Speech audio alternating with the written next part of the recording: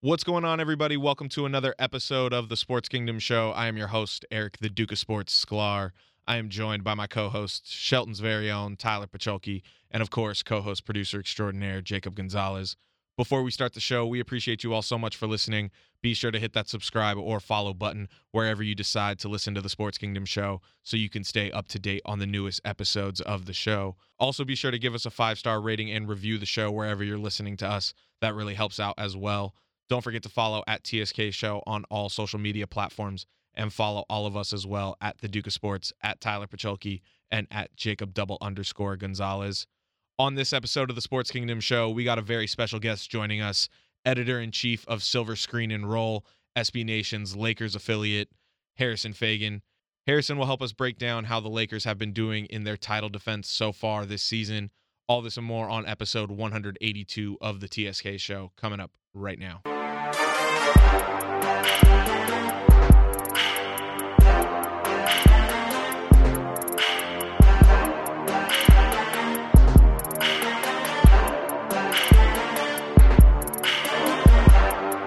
Welcome you to the Sports Kingdom. Welcome for the sports fans. Welcome you to the Sports Kingdom. Welcome you to the Sports Kingdom.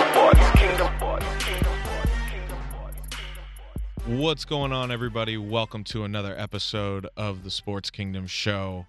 I am your host, Eric, the Duke of Sports Sklar, coming at you for the second time this week. This is episode 182. Unfortunately, Tyler couldn't make it tonight, but if you want, you can go back and listen to episode 181 where Tyler and I recap Super Bowl 55. But unfortunately, Tyler couldn't make it tonight. But Jacob is back, and we are happy to have him back. Jacob, what's going on, man? How you doing? What's up, man? Another show where I can't see your face, but Nah, I know we're it's back all good, in that though. small studio. Yeah, back in the small studio. What'd you think of the Super Bowl? Man, I wish I had a whole hour to do on what I thought of the Super Bowl. But You should have overall, been there Tuesday night. I know I should have.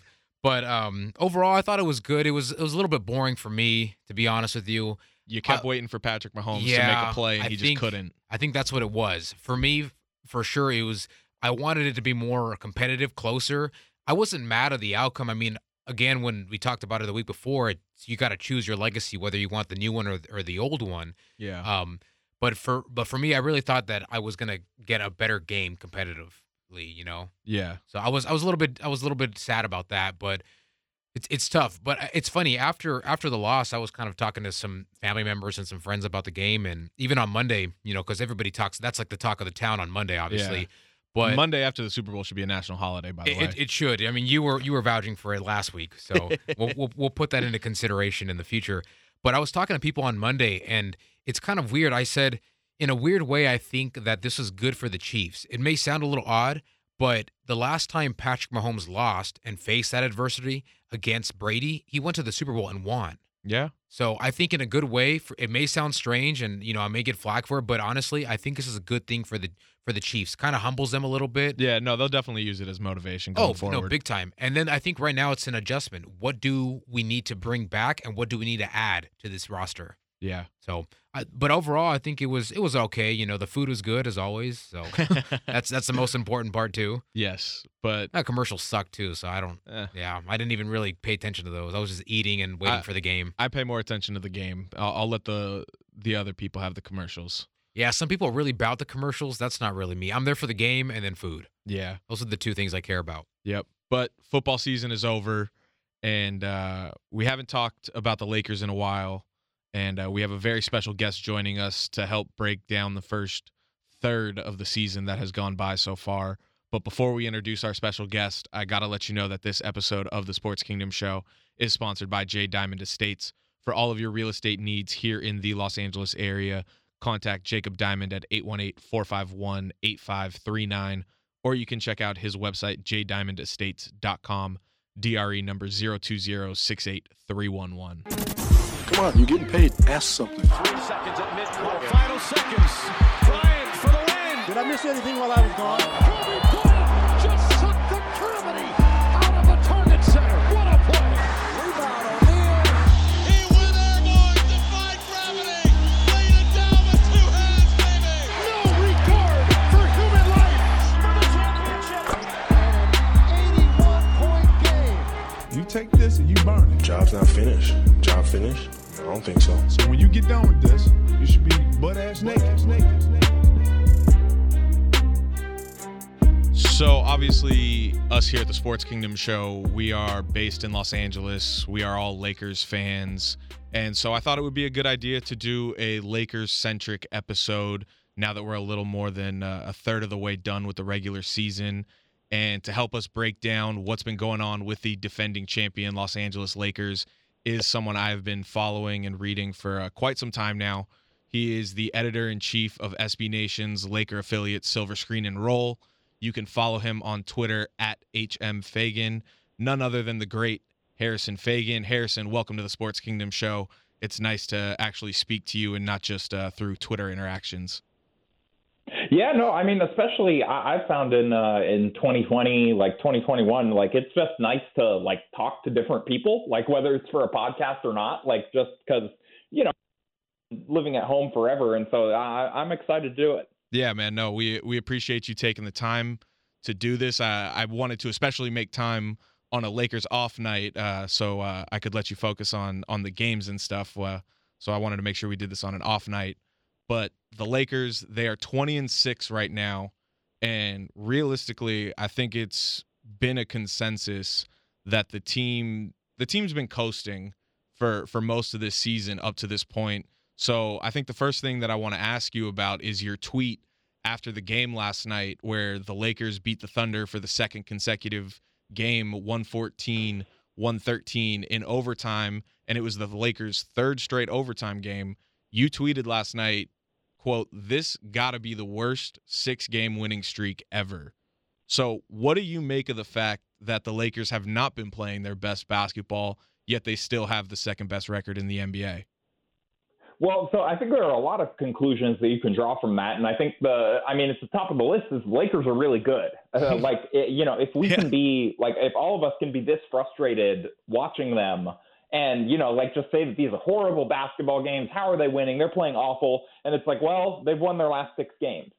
They're doing something right. And there's a certain baseline level of talent there that has to be kind of ridiculous for this team to have the second best record in the NBA and have fans after, all 6 losses tweeting at me that we need to cut everyone or Vogel needs to be fired or, X, Y, and Z can't play anymore and da-da-da-da. It's this team's obviously pretty good if, one loss triggers stuff like that or, despite their record, despite all that, they're still able to assemble this kind of record. And so I think that's my biggest takeaway. And then the other one is they have not been playing well lately. They've honestly kind of deserved to lose their last 3 games. They've managed to pull it out. Yeah, because they're that much better. But, they really have been playing with their food almost an exceptional amount this year. Do you almost feel like they're getting a little sluggish because they did play, obviously, to win the title, so that's late in the season, and then obviously they don't get a lot of rest, them or the Heat? No, yeah, if you look at the other records of the other conference finalist teams, I believe they're something like 35-35 or something like that. I may be a little bit off. I know they're around 500 or slightly below 500 if you combine the records of all 3 other conference finalists. And the reason I point that out is that short of a turnaround is clearly not just taking a toll on the Lakers, and especially the Heat are one team that I was kind of looking at or as the season has gone along of a barometer for, okay, how does a less talented team do under these same circumstances in a worse conference? Yeah. And look, the Heat have had injuries of their own. They've dealt with they had a mini COVID outbreak, so they have different problems that they're dealing with than the Lakers have had to so far. But I think that what it does say is that short turnaround was difficult. And I think for no one more so than Anthony Davis, I think we're finding out, he was really – the thing that people don't bring up enough is that he was really banged up by the end of that finals. We all remember Game 5. I'm sure you guys, if you're Lakers fans, you remember probably freaking out a little bit. Is he done for the series? When he walked off the floor, it did not look good. It looked like Kobe walked into the locker room after he tore his Achilles. Yeah, it looked bad. And so he came back, but he apparently was playing on an undisclosed ankle injury for the rest of that series, only has 2 months off, comes into the season, clearly is physically limited. Now we find out he's dealing with an Achilles thing. And it's getting him healthy has to be the first priority. And so I think, him not being there partially explains as much as anything why they have not looked quite that good. And it, at the same time, is a testament to how talented they are that he at like 50% while playing on an Achilles thing, like is making them one of the best defenses in the league. Yeah. And I mean, now that it has been disclosed and he has been diagnosed with that Achilles tendinosis, AD, he put a lot of expectations on himself coming into the season, and he's been very forthright about those expectations and how he doesn't think he's living up to the expectations he's set. But do you think the slow start to AD season is attributed more to the injury, or do you think that he's just too much in his head? Because I think he's too much in his head and he just needs to play more freely. Obviously, this Achilles tendinosis injury, that obviously plays a factor in it because I think it's a new injury, but I just think he's too in his head. I mean, I definitely think that there is an element to that. I also think, like, when you say, like, in his head, I think there's, like, a lot of different things that can mean. And, like, I mean, one of them to me is he does look like he's second-guessing himself at times, when he's out there. And I think that some of that does come from, okay, like, so let's go back to last year during the playoffs. When was he at his best? It was when he was playing center with a space floor, like all that stuff. That's when he looked like, bulkier Kevin Durant, basically, is like a mid-range assassin on offense that was just unstoppable. He was blowing by guys that were, it was a historic playoff run he had. Yeah, it was ridiculous. And this season, whether it be Mark or whether it be Trez, the paint is a little bit more clogged up. He was having to take more jumpers. I think you can almost see like the Apple loading wheel going above his head as he tries to figure out, where X, Y, and Z are supposed to be on offense and stuff. And so I think he's still figuring stuff out with new teammates. I don't think it's just a matter of like, there is definitely an element of what you're talking about where, I mean, we've all seen it. He passes up on threes and, stuff like that. There are shots that he could take that he doesn't take because he's not comfortable. But I also think that some of it is just you're adjusting to new circumstances, with some of these physical limitations that I do think are a factor in it. Yeah, and I think one other aspect is he's also made a conscious effort to pass more this season. That's a part of his game that I think he's working on. And we've seen great flashes of it where he has made great strides in his passing ability and passing out of a double team. But you're right, there is that second-guessing nature that is still in the back of his mind, like, should I pass it or should I shoot it? Yeah, no, I mean, he's definitely a better passer. That was what he shouted out actually today after practice is what he thinks he's gotten better at the most this season. And I agree. I think, like, even from, pre-bubble to the bubble, we saw a growth in his passing. I think he really learned, about his teammates. I think he really learned from LeBron, like, what kind of reads to make and where help is going to be coming from when you're at different spots on the floor. Like, I think there was an adjustment and a teaching period there. And I think that, like, this year he has made progress as a passer for sure. It's just still definitely not the best part of his game. Like, he is, like, there are times where he makes a pass and it's like, whoa, like, that was a really quick read. Like, he hit the guy, like, the next rotation over. Like, that was great. And then there are other times where, he sends the pass and, like, it either gets, like, tipped or whatever, like, sends it a couple seconds too late. Like, yeah. he was clearly thinking about it a little too long. Like, it's hit and miss, but he has grown in that respect for sure. Yeah.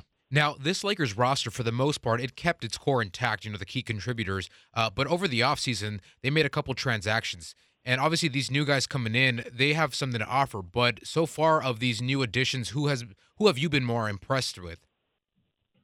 Yeah, honestly, I think probably Montrezl Harrell. Like, I think early on in the season, I would have said Dennis Schroeder just because he's a lot better defensively than I anticipated.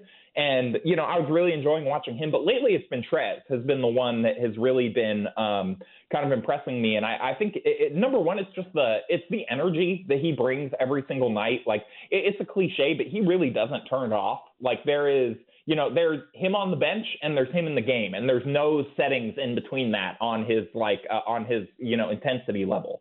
And so, like, I've really enjoyed getting to watch him. I think that, like, his hook shots for me have been a lot of fun to watch. I enjoy, like, I saw your stats on that on Twitter today. And so that's why I looked up that stat, was because I was posting about it and I was looking it up for a podcast that we were doing, and possibly a story later down the line if I get to talk to him about it. But that'd be cool. I very much enjoyed watching him and his intensity and just like his kind of like level of give a crap. I just really appreciate, especially on a team that is lacking that on a lot of nights. Yeah. I just enjoy that he goes out there and plays hard. He doesn't play mistake free. He has his deficiencies in certain areas, but genuinely, obviously LeBron is incredible, and the Lakers don't win their last 2 games without LeBron having those transcendent performances, really the last 3, but especially the last 2, they definitely don't win those without Trez either.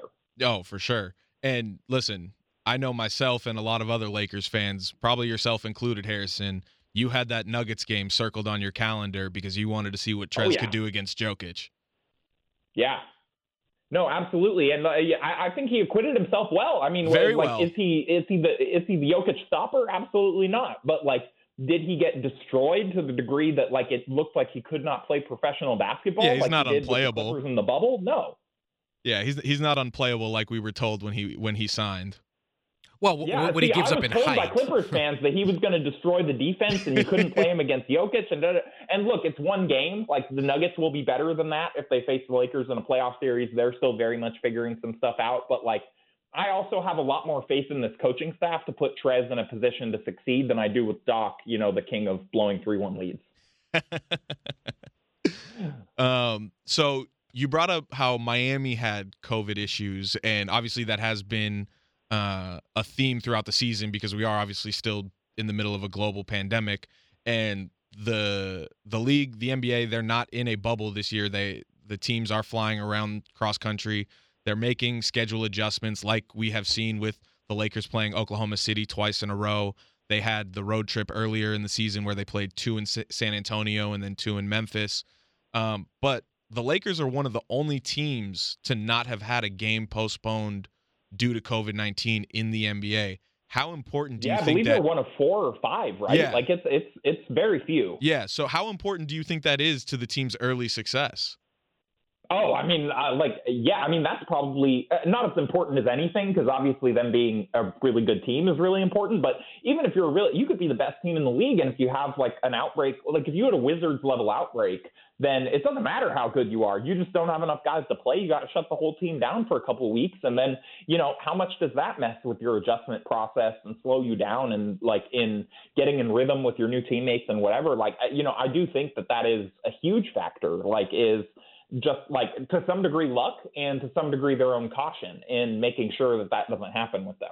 For sure. I mean, we've been talking about it here on the TSK show, in the NFL, the NBA, Major League Baseball, all of professional sports, you're now adding a second opponent to every team, and that's COVID-19. And so that's something that has to be accounted for. And it's we've said, the healthiest team at the end of the year is probably going to be the one that hoists that trophy. Yeah, remember we all thought that in the bubble last year too, because it's will they really be able to keep it out? Are they endangering everyone by keeping it in there? And then by the end of it, nobody was really talking about that, right? At least not in an NBA sense. Obviously, on the outside world, we were still thinking about it and talking about it plenty, but there was no sense probably by the first round of the playoffs, really. There was no a coronavirus case is going to derail this, because it seemed like they had done as good of a job as you could reasonably do in keeping it out of, the bubble where they were at. And now, it's when Alex Caruso had to go into health and safety protocols, I remember we started writing just a skeleton of a story, to be ready if the Lakers got shut down. Yeah. And, looking into stats about other teams and how long that takes and what the NBA's policies are and whatever. And, we never had to use that, obviously. And, knock on wood, we won't have to use it because I don't want anyone to get sick. I would love it if every single team was able to, and everyone in the world was able to avoid infection. But that's sadly not the situation that we are in. And, it was concerning though, because you see, it's health and safety protocols. It's okay, it's been 3 days. He's still not back yet. What does that mean? Yeah. We thought he tested positive. Yeah, no, he didn't test positive. It was right. He was just a close contact, but we thought because it was taking so long that he actually did test positive. Yeah, no, there was definitely in the back of my mind, I was starting to think so. And it turned out that was not the case, obviously, because if he had tested positive, the thing in my mind that was I don't think that he tested positive, because if he had tested positive, he got taken out the second night of a back-to-back. Yeah. Like, there's no way that no one else on the team would have been isolated for contact tracing if he had tested positive. And so that was what made me think that he probably didn't.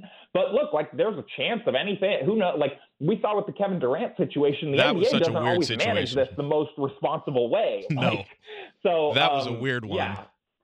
Yes, that was very strange. But all right, switching gears a little bit, I wanted to ask you about Frank Vogel. So we saw Markieff Morris and Wes Matthews not play for 11 days. And then Markieff starts for Anthony Davis in the first game against Oklahoma City. And he had some good moments in that game. And then he also had some great moments in the second game. I distinctly remember a couple of threes late in the fourth quarter last night. And Wes Matthews, he had arguably his best game as a Laker that first game against Oklahoma City this week. He hit 4 of 5 threes off the bench. And then he hit some clutch threes last night in overtime, and he got some key stops on defense as well. And then taking it back a little bit, Dwight Howard and JaVale McGee, they were in similar scenarios in the bubble, but when their number was eventually called, they were impactful in the minutes that they played. So I want to ask you, like, what are your thoughts on Frank Vogel's, like, stay ready, don't gotta get ready culture that he's brought to the Lakers since being hired as a head coach? Yeah, so I think that's something that every coach says, right? Like, every coach, there's no coach in the NBA that's like, well, you're not going to play, so don't worry about staying ready. You know what I mean? Like, and so, like, to some degree, it's a cliche, but I think that there is something to the idea that Vogel is better at getting guys to actually execute on that than a lot of coaches are. Yeah. Because, like, obviously every coach wants their guy to stay ready. There is some level of secret sauce. Like, it's either in the guys that the Lakers are bringing in, it's in something that Vogel is telling them. Who knows? Maybe it's the coaching staff and the way that they, like, there's something here that I'm not sure that we've ever really been able to get to the bottom of. But I think what it mostly boils down to is, I think it's number one, it's the personality types. Like, these older guys that are just chasing a ring, like, they're going to be less likely to grouse, especially in a locker room that's this locked together with so many guys rowing in the same direction. And like, LeBron. Nobody wants to be the one guy that is, like, complaining about playing time when everyone else is, like, working their ass off, Yeah. And so I think there's a degree of that to it. And it's also like Wes Matthews, literally like 2 weeks into his Lakers tenure, called Vogel the best communicator he's ever had as a head coach. And that kind of raised my eyebrows a little bit because Wes Matthews has played for a lot of good coaches. He played for Rick Carlisle. He played for Nate McMillan, I believe, in Portland. Yeah. And he played for Terry Stotts, I think, even there. Yeah. And guys that are respected coaches, it's not Phil Jackson or Pat Riley, but respected, like, coaches and stuff like that. So, like, I was like, wow, like, Vogel really must. And then when you look behind the scenes and you talk to guys about it, like, if he's going to take you out of the rotation, this is not like a Byron Scott situation where, like, you've just got to come talk to me if you feel like you need to talk to me about something. This is, like, he's going to them. He is being proactive. He's pulling them aside and saying, look, here's the situation. You're going to be out of the rotation. If you don't like that, let me know. I'm going to let you know how I'm feeling, and I'm going to let you know that this is temporary. So stay ready. And then eventually actually delivering on that, right? Because, like, if he was just telling Keith and Wes, hey, just stay ready, but then let's say AD and Caruso go out, and then he just, like, shortens his rotation even more, or, like, goes to Devontae Kaycock, or, like, whatever it may be, like, whoever he throws out there and whatever solution he has, if it wasn't get Wes and Keith some minutes, then all of a sudden they're like, oh, okay, so I don't actually need to stay ready because you're not going to play me. Where, like, I think the AD and Caruso sitting out, even if that hadn't happened, I think sometime in these next couple games, we would have gotten Keith and Matthews minutes just because we saw it last year with Troy Daniels, Quinn Cook. Like, this is something where Vogel uses the regular season as an experimentation lab to build sample sizes with different lineups, different groupings, all of this stuff, so that he knows which levers he needs to pull for which situations in the postseason. And we saw them kind of manage that to perfection last year with JaVale and Dwight. And I think that we're seeing, I think there's, like, maybe a little bit more upsetness about it from Markieff and Wes than there was from JaVale and Dwight. But I think that they've handled it as professional so far, and they said all the right things. Yeah, and I think one thing about Vogel and getting those sample sizes with those lineups, that's been one of the most fascinating things to me about Vogel as a head coach, that even though it is the regular season and they're vying for a playoff spot and home court advantage and all of that, still it's like he's still willing to try all of this so that he knows what will work in the playoffs when it's a much different game, when you're focusing on a single opponent for a 4 to 7 game period. And I think like it also just helps from the perspective of like guys feel like they're getting being given a legitimate chance, you know, like look what THT and Caruso have done with that. Yeah, exactly. Like those guys took those chances and earned their way into the rotation. Whereas like guys like Quinn Cook and Troy Daniels, they didn't play that well, but they can't complain and say that coach never gave them a shot outside of garbage time. You know, I think so often in the NBA, those guys at the end of the bench, they only get a chance if there's injuries, or they only get a chance if, you know, like if the team is desperate at the end of the game and they just throw them in there completely cold, whatever. Whereas like Vogel, you know, for better or worse, and there were games where this probably cost the Lakers last year, he just said, you know what, Troy Daniels is my backup point guard tonight. And Troy Daniels got a chance to prove himself. And, you know, it didn't work, but like he couldn't complain and say that he felt like he wasn't given a fair shot. And so I think that there is an element of that to it as well. Now, somebody we haven't really mentioned is fan favorite Kyle Kuzma. Although his numbers don't really show, you know, they're not really that great this season, but what he has made is a huge impact with different lineups on the floor. How have you seen his development change from last season to this season? I mean, I think that, and this is something we did a whole podcast on this today, so it is getting talked about a little bit. But I think like half a podcast on it. But you know, Kuz has been I think the simplest way to sum it up is he's making winning plays now. He has gone from a guy that kind of sulks a little bit when he doesn't get the ball, doesn't necessarily always know how to play a more complementary role, to a guy who has, I think to the detriment of his own scoring, especially the last 2 games where he could have had more opportunities, has known his role, has stuck to his role, and continued to do the things that he knows is going to make him effective for this team when it matters. And like the thing that blows me away is not even the offense part, because like, look, he was a talented scorer at like kind of getting his own baskets and getting his own shot and stuff like that during his rookie year. To some degree, you always think that can translate a little to becoming more of an off-ball player if a player has the smarts and like the shooting ability to do that. And he always did. So I always thought that he could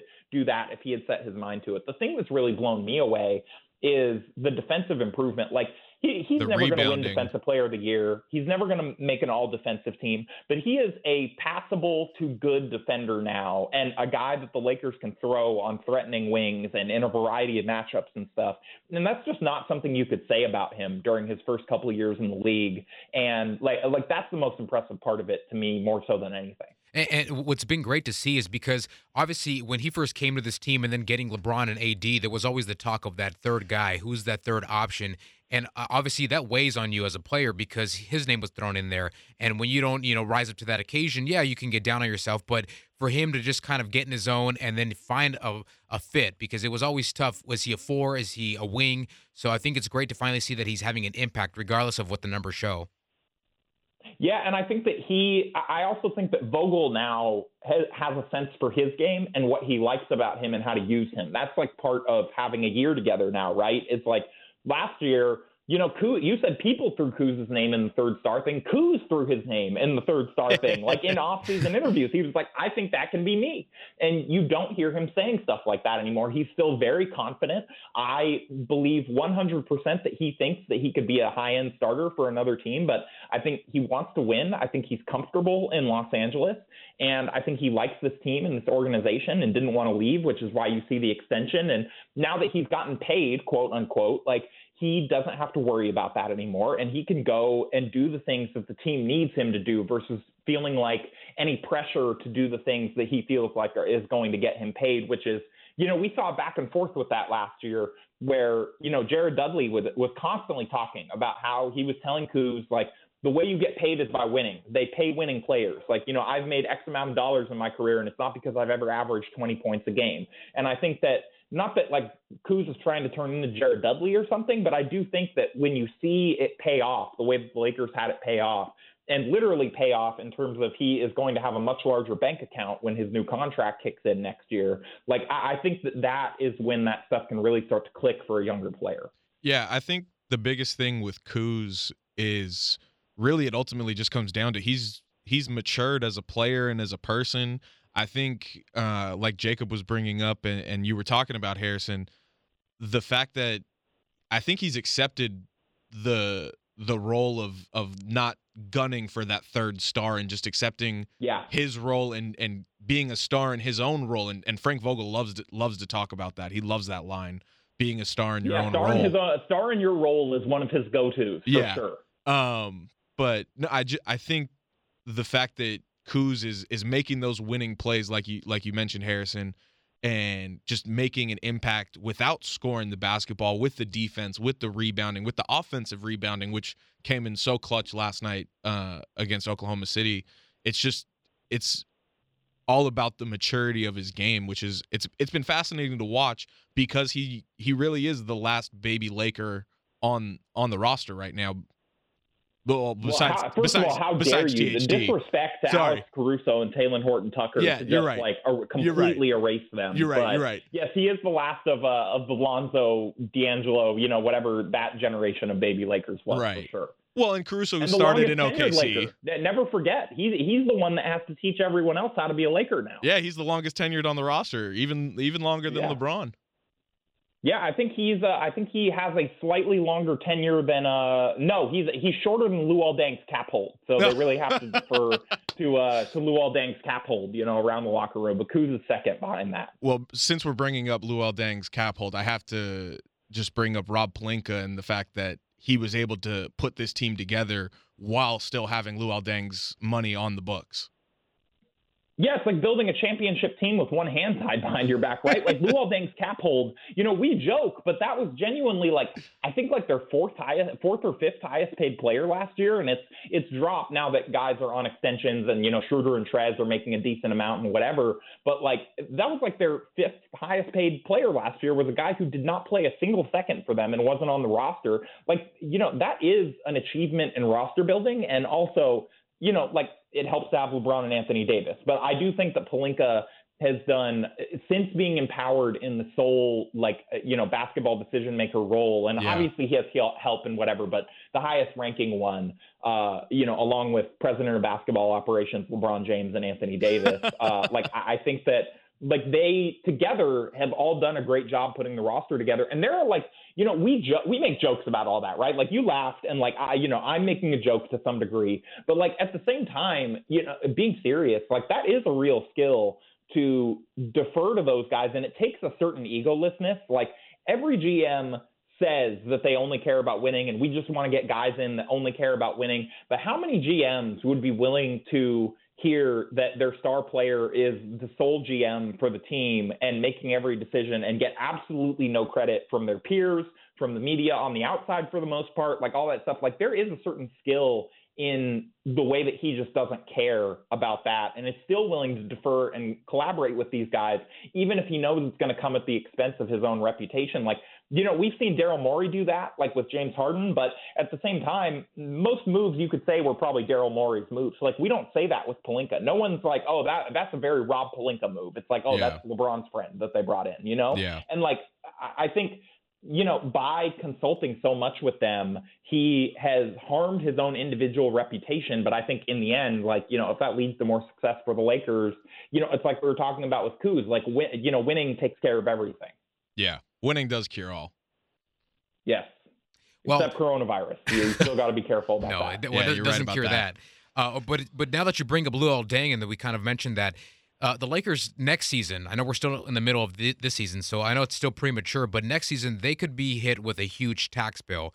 I know they've talked to a couple players, about certain contract extensions. Dennis Schroeder's another one, and Montrezl Harrell, thinking about the future. Now, with this tax bill, I think they have to make some tough decisions. Now, Jeannie Buss has made a great job, and so has Pelinka. We talked about him, how he was able to pull all these players in while still paying off Luol Deng. But looking towards next season, though, what are their options here, I guess I should say, because they have a couple, I think, things that they need to think about heading into next season. Yeah, so, yes and no, right? Because, to some degree, this cap hold, Look, people already say that I sound exactly like him, so I might as well just keep the impression going. I think, to me, the cap situation is, like, that's a Jeanie Buss problem, right? Mm-hmm. Because they're capped out either way. And so it's either you want to pay all these guys to keep a winning team together, or you want to sacrifice depth to save yourself paychecks. And, like, we're going to find out a lot about her as an owner over this next year. And, like, I think that people were, like Eric Pincus wrote about this earlier this week. And I have endless respect for Eric. He's my go-to guy on cap stuff and, like, one of my mentors in this industry. But, like, I think that, a lot of people were taking his article as basically saying that the Lakers are going to cheap out, when that's not really what he was saying. He was saying, here's what this is going to cost. Yeah. Here's what they'd have to do to drop it if they are going to do that. He laid out all the options. That is a realistic. Yeah, we need to know about that. Those are important things for all of us to understand. And, the thing, there's no one-to-one comparison about this situation, because even, number one, Jeanie Buss has never been in charge of a championship contender that's facing a bill like this. So we've never seen what her inclination would be if faced with decisions like this, right? And the other part of this is there's also no equitable comparison throughout the entire history of the Lakers, because they've never had to make the only similar decision that they've ever had to make like this is when they put the Kobe, Powell, Nash, Dwight team together, and took a pretty hefty luxury tax bill for that as well. But that was right after they got that Spectrum TV contract, the giant, $30 billion deal or whatever that Jeanie Buss negotiated. And so they have the money, they have money coming in from Spectrum where they can afford this $100 million tax bill, which is an insane thing to say, but they can. And so if that's what's necessary to keep a winning team together, then it's basically up to Jeanie Buss and how much she, enjoys having this team be good. This isn't a question of cap management or whatever. It's just do you want to be good and pay the price for that? Or do you want to kind of take a step back and, cheap out a little bit? And I think that is kind of, where the Lakers are going to be at this summer. But this is not something that fans should be worried about from the perspective of if they extend Schroeder, then that's not money that they have to go after another guy, because they don't. If they don't extend Schroeder and they lose Schroeder, they don't have anything to replace him. It's the same with Alex Caruso, same with THT, same with Trez, all these guys. It's not a matter of he's asking for too much, he's not worth that. It's a matter of how much do you want Jeanie Buss to save money, Yeah, I think in the end, obviously, like you mentioned, she's going to have to get a little bit creative. But you saw from last year, they put together this team, with key contributors and reserves, and obviously your star players. This year, like I mentioned before, you make a couple transactions, but you essentially retool the roster. And so, yeah, looking forward, like you said, I guess Laker fans show some concern to it, but this is a point where she's going to have to get down to the nitty gritty and to figure it out. I think that, and also they retooled and upgraded this offseason when everybody said they were going to have no money to do that either. And so I think what we also learned is that, even if they do quote unquote cheap out, because it's easy for me to say that, it's not my $100 million. But we've seen that guys are willing to sacrifice financially to come to this team. And so maybe they think that they can get a bargain elsewhere, by passing up on one of these guys, or maybe one of them proves to not be as good of a fit as you'd think. But for right now, people are worried about the Schroeder extension. Does that mean we lose Caruso? Does that mean we lose THT? It's no, none of this means any of that, because they can go over the cap to sign these guys. The only guy that you have to worry about is Trez, and that's getting outbid for him. That's not even the Lakers are capped on what they can offer him next year. I think it's $11 million or something because of how they signed him using non-bird rights. And so if he gets, not a max offer, but more than $11 million or something, then he may leave. And this was a nice audition year for him. But beyond that, they don't really have limits other than those imposed by the CBA on what they can pay the rest of these guys. It's not a cap issue. Yeah, I think what we learned, especially after this past offseason, is Rob Pelinka and Jeanie Buss will find out a way to get it done. Or what we learned from the offseason before that is if they don't, then Lakers fans will protest in front of the facility. There's short fuses here, Listen, I mean, the Lakers as a franchise, their standards are already high, and Lakers they signed fans. LeBron, and they were like, "We didn't go to the playoffs. It's time to stage a coup in front of Staples Center." Like, Yeah, that was an interesting moment in Lakers history. But what was funny was like, I think it was mostly like teenagers that just did it for the memes, but it ended up like becoming like a very amusing day at least. Yeah, I mean, hey, they got on SportsCenter. They got what they wanted. Yeah, no, they got exactly what they wanted. That was probably great for their TikToks or whatever. Yeah. So we got Harrison Fagan from Silver Screen and Roll joining us on the Sports Kingdom show. We got a few more questions for you, Harrison. Some people say that the biggest concern for the Lakers right now is a second rim protector. And we do have the trade deadline coming up in a few weeks. What do you think the Lakers do at the trade deadline? Do you think they make a move? Do you think they get a second rim protector? What do you think happens? Honestly, the only move that I see them making is, it's around the trade deadline. I forget the exact date when the tax basically drops, or not the tax, when the veterans minimum prorated for the rest of the season becomes less than like the amount of spending room that they have, and they can add a 15th guy, because technically they have a roster spot open right now. I believe it's next month that this date is. I just don't remember the exact day, and that doesn't matter. But I think that the main thing is, maybe we see them like add a buyout guy on like off of the market, but I also don't think, like, I think to some degree this rim protector stuff is overstated. I would agree with that. Does the Lakers like rim protection look different than last year? Certainly. Like, when Marc Gasol gets blown by, it looks bad, but like when he is, the Lakers are, I believe, still allowing a lower percentage at the rim than they were last year. And like, they're clearly doing things to keep guys away from there, to keep guys shooting poorly there. And the other reason that I just can't bring myself to get too worked up about this is like, what did we just watch last year? Like, Anthony Davis is going to be at the 5 when it matters anyway. And then there's your rim protector. That's your second rim protector. Like how much people are overstating it. Like JaVale barely played in the playoffs after the first round, And so like, I think to some degree, all of this is like, we're all looking for something to talk about. I just don't like, to me, that's not a real thing. I don't know how you guys feel, but like, I just don't think like first of all, what rim protector are you going to get on the buyout market that's good, that isn't just going to go to the Nets and take on like basically a starting role, Right. Like, I just either Anthony Davis is going to get healthy and he's going to play the 5 when the minutes matter, or he's not and the Lakers are screwed. Like I don't see a buyout guy that fixes that. And my thing is the Lakers are still the second best defensive team in the league right now.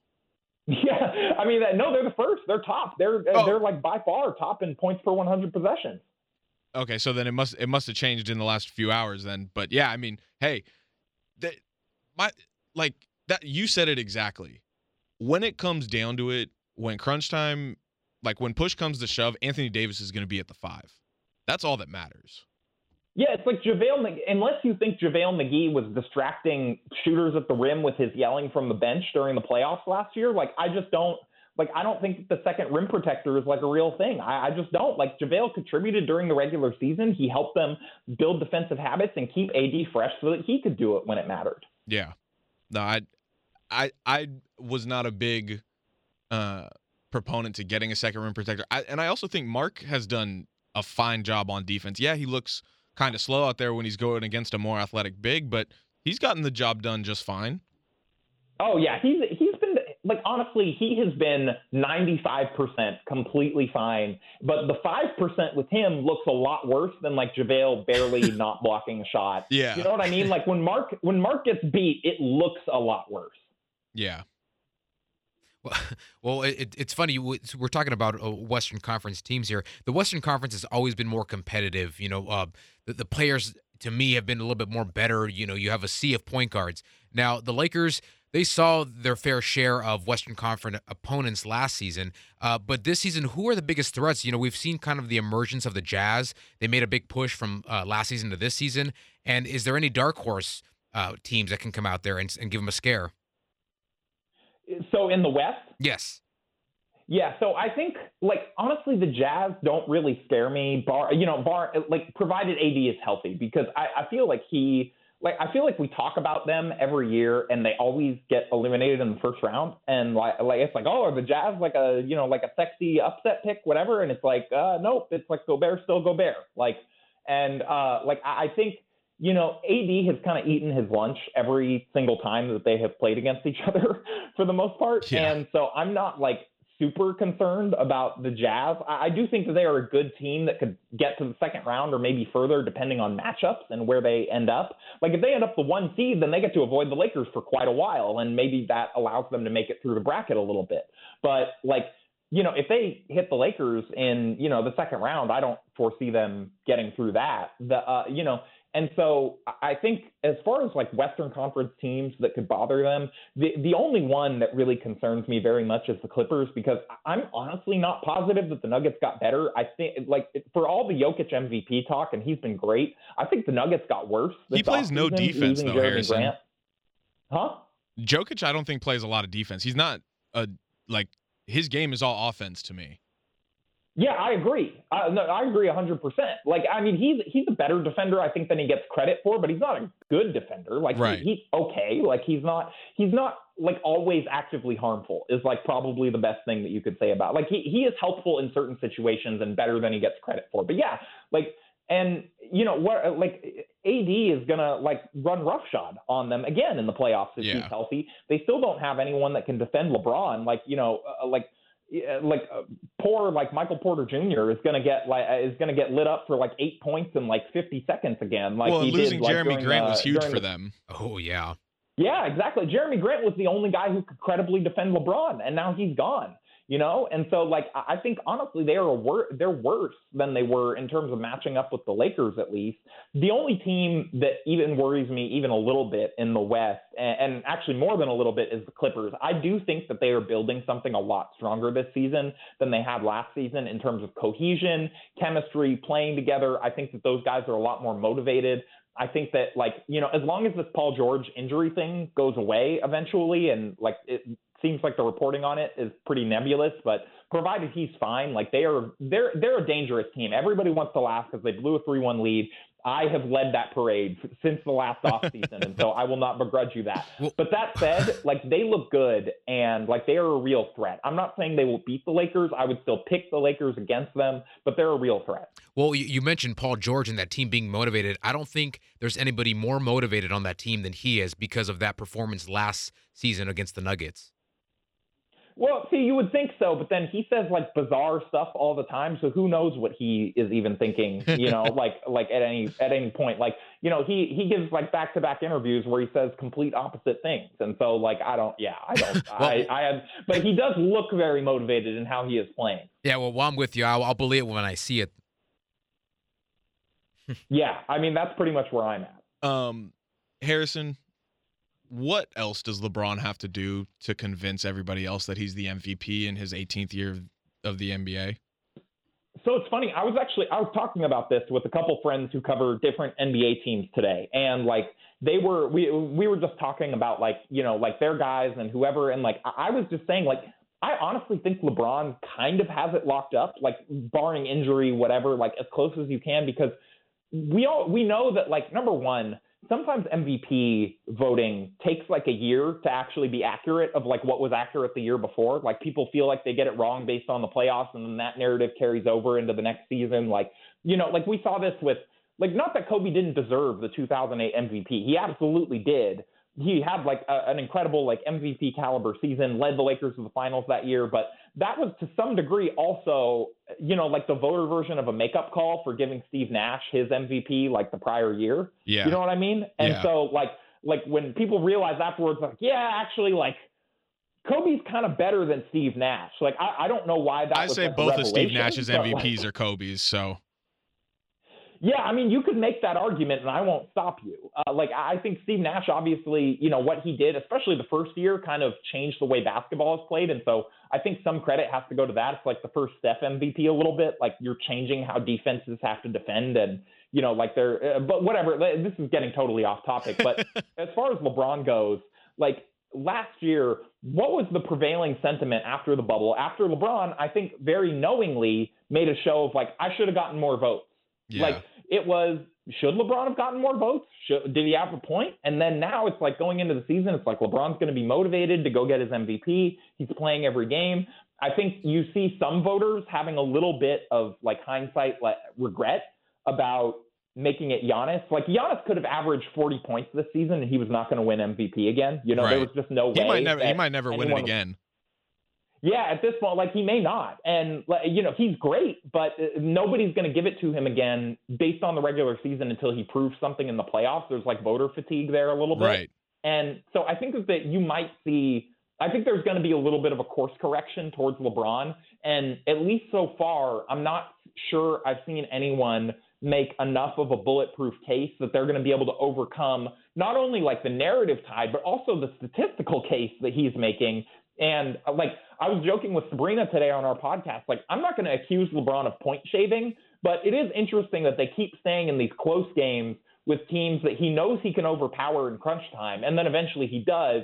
And then, you know, at the end of the year, everybody's only going to remember that he went off for like 30 points in the fourth quarter and not that, you know, he like stood literally upright on defense for the previous three. You know what I mean? Like that's an over exaggeration, but like, I think he is very consciously making his case, and I do think that he's going to ultimately win it.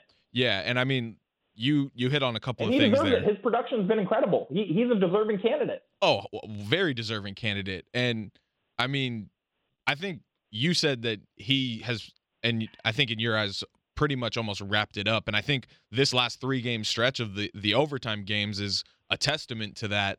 And also, in addition to that, almost on the same token, the fact that he hasn't missed a game yet says so much. And it's like, it's a little bit too of like how many more years of this does he have? Do we really want LeBron? I forget exactly how many MVPs that he has. Is it 4? Like, yeah. I think this like, would be 5. Yeah, so like they're like, do we want to reward him one more time? Like, does he deserve it? Almost not just on this year. And even though I know they're supposed to say it's on this year, and fans of other teams are going to get mad that like, oh, he's saying that they should give the Lifetime Achievement Award. That's not what I'm saying. But also, we know like voters work in the media. Voters like a story. Does him getting one more sunset MVP, you know, vote, like, does that kind of help his case and tilt it towards him? I do think that people like they aren't going to want to go back and, you know, like during the Last Dance when everybody was like, how did Karl Malone win MVP that year? You know what I mean? Like nobody wants to be looked at like that and have it be like, you know, nobody wants to be remembered as like, oh, you guys just got voter fatigue with LeBron and you took him for granted and whatever. Like I think there will be some level of drive to just like, let's appreciate this guy while we have him. If he keeps this up, obviously, like, you know, if he all of a sudden misses 15 games down the stretch because he decides to start load managing, then obviously this is a different conversation. But prorating out what he has done so far, if this continues for the season, I just have a hard time seeing anyone taking it from him. I just think it's going to be tough. Yeah, I completely agree. Last thing, and then we'll get you out of here. I know we've covered a lot. I don't want to take up too much more of your time, but what are you most looking forward to the rest of the way as the Lakers continue this title defense? I'm looking forward to seeing when they start trying, like regularly. You know what? Me too, man. Me too. Yeah, like as somebody who has to recap these games, like I'm tired of the overtime. I would like to see them do like less overtime games, like because that is a lot more convenient for me. Even though like somebody replied to us the other day, like, "Okay, Boomer, bring the drama." And it's like, all right, dude, like you rewrite your recap 7 times in the last 5 minutes of the game, okay? Like, and then let's see how much you enjoy the drama. Yeah. So like. You know, it's funny. I enjoyed last game a lot more when I wasn't writing the recap than I was the previous one. So, like, you know, I get it. Like, it is fun to watch them do this on some level because it's just crazy. But, like, I just like to see, and in all seriousness, I would like to see AD get out there and have things run through him a little bit more and just kind of, like, I want to see some signs of the old AD from the bubble. Not every night necessarily, but just like show me some bursts, show me some quarters of that guy, just so that it's like we're sure that it's still there. Yeah, definitely. Well, Harrison, thank you so much. He is Harrison Faigen, editor-in-chief of the Silver Screen and Roll. You can follow him on Twitter at HMFagan. You can also follow Silver Screen and Roll on Twitter at LakersSBN. Harrison, thank you so much for taking the time to chat about the Lakers with us tonight. It was a lot of fun. Hope to have you on the Sports Kingdom show again soon, man. I'm happy to come back anytime, guys. This was a blast. I appreciate it, man. All right, with that wraps up this episode of the Sports Kingdom Show. Be sure to rate, review, and subscribe on Apple Podcasts, Spotify, the iHeartRadio app, or wherever you decide to listen to the Sports Kingdom Show so you can stay up to date on the newest episodes of the show. Don't forget to follow at TSK Show on Facebook, Twitter, and Instagram. Follow all of us as well at the Duke of Sports, at Tyler Pacholke, and at Jacob_Gonzalez. We appreciate you all so much for listening. Stay tuned for the next episode of the TSK Show. Peace.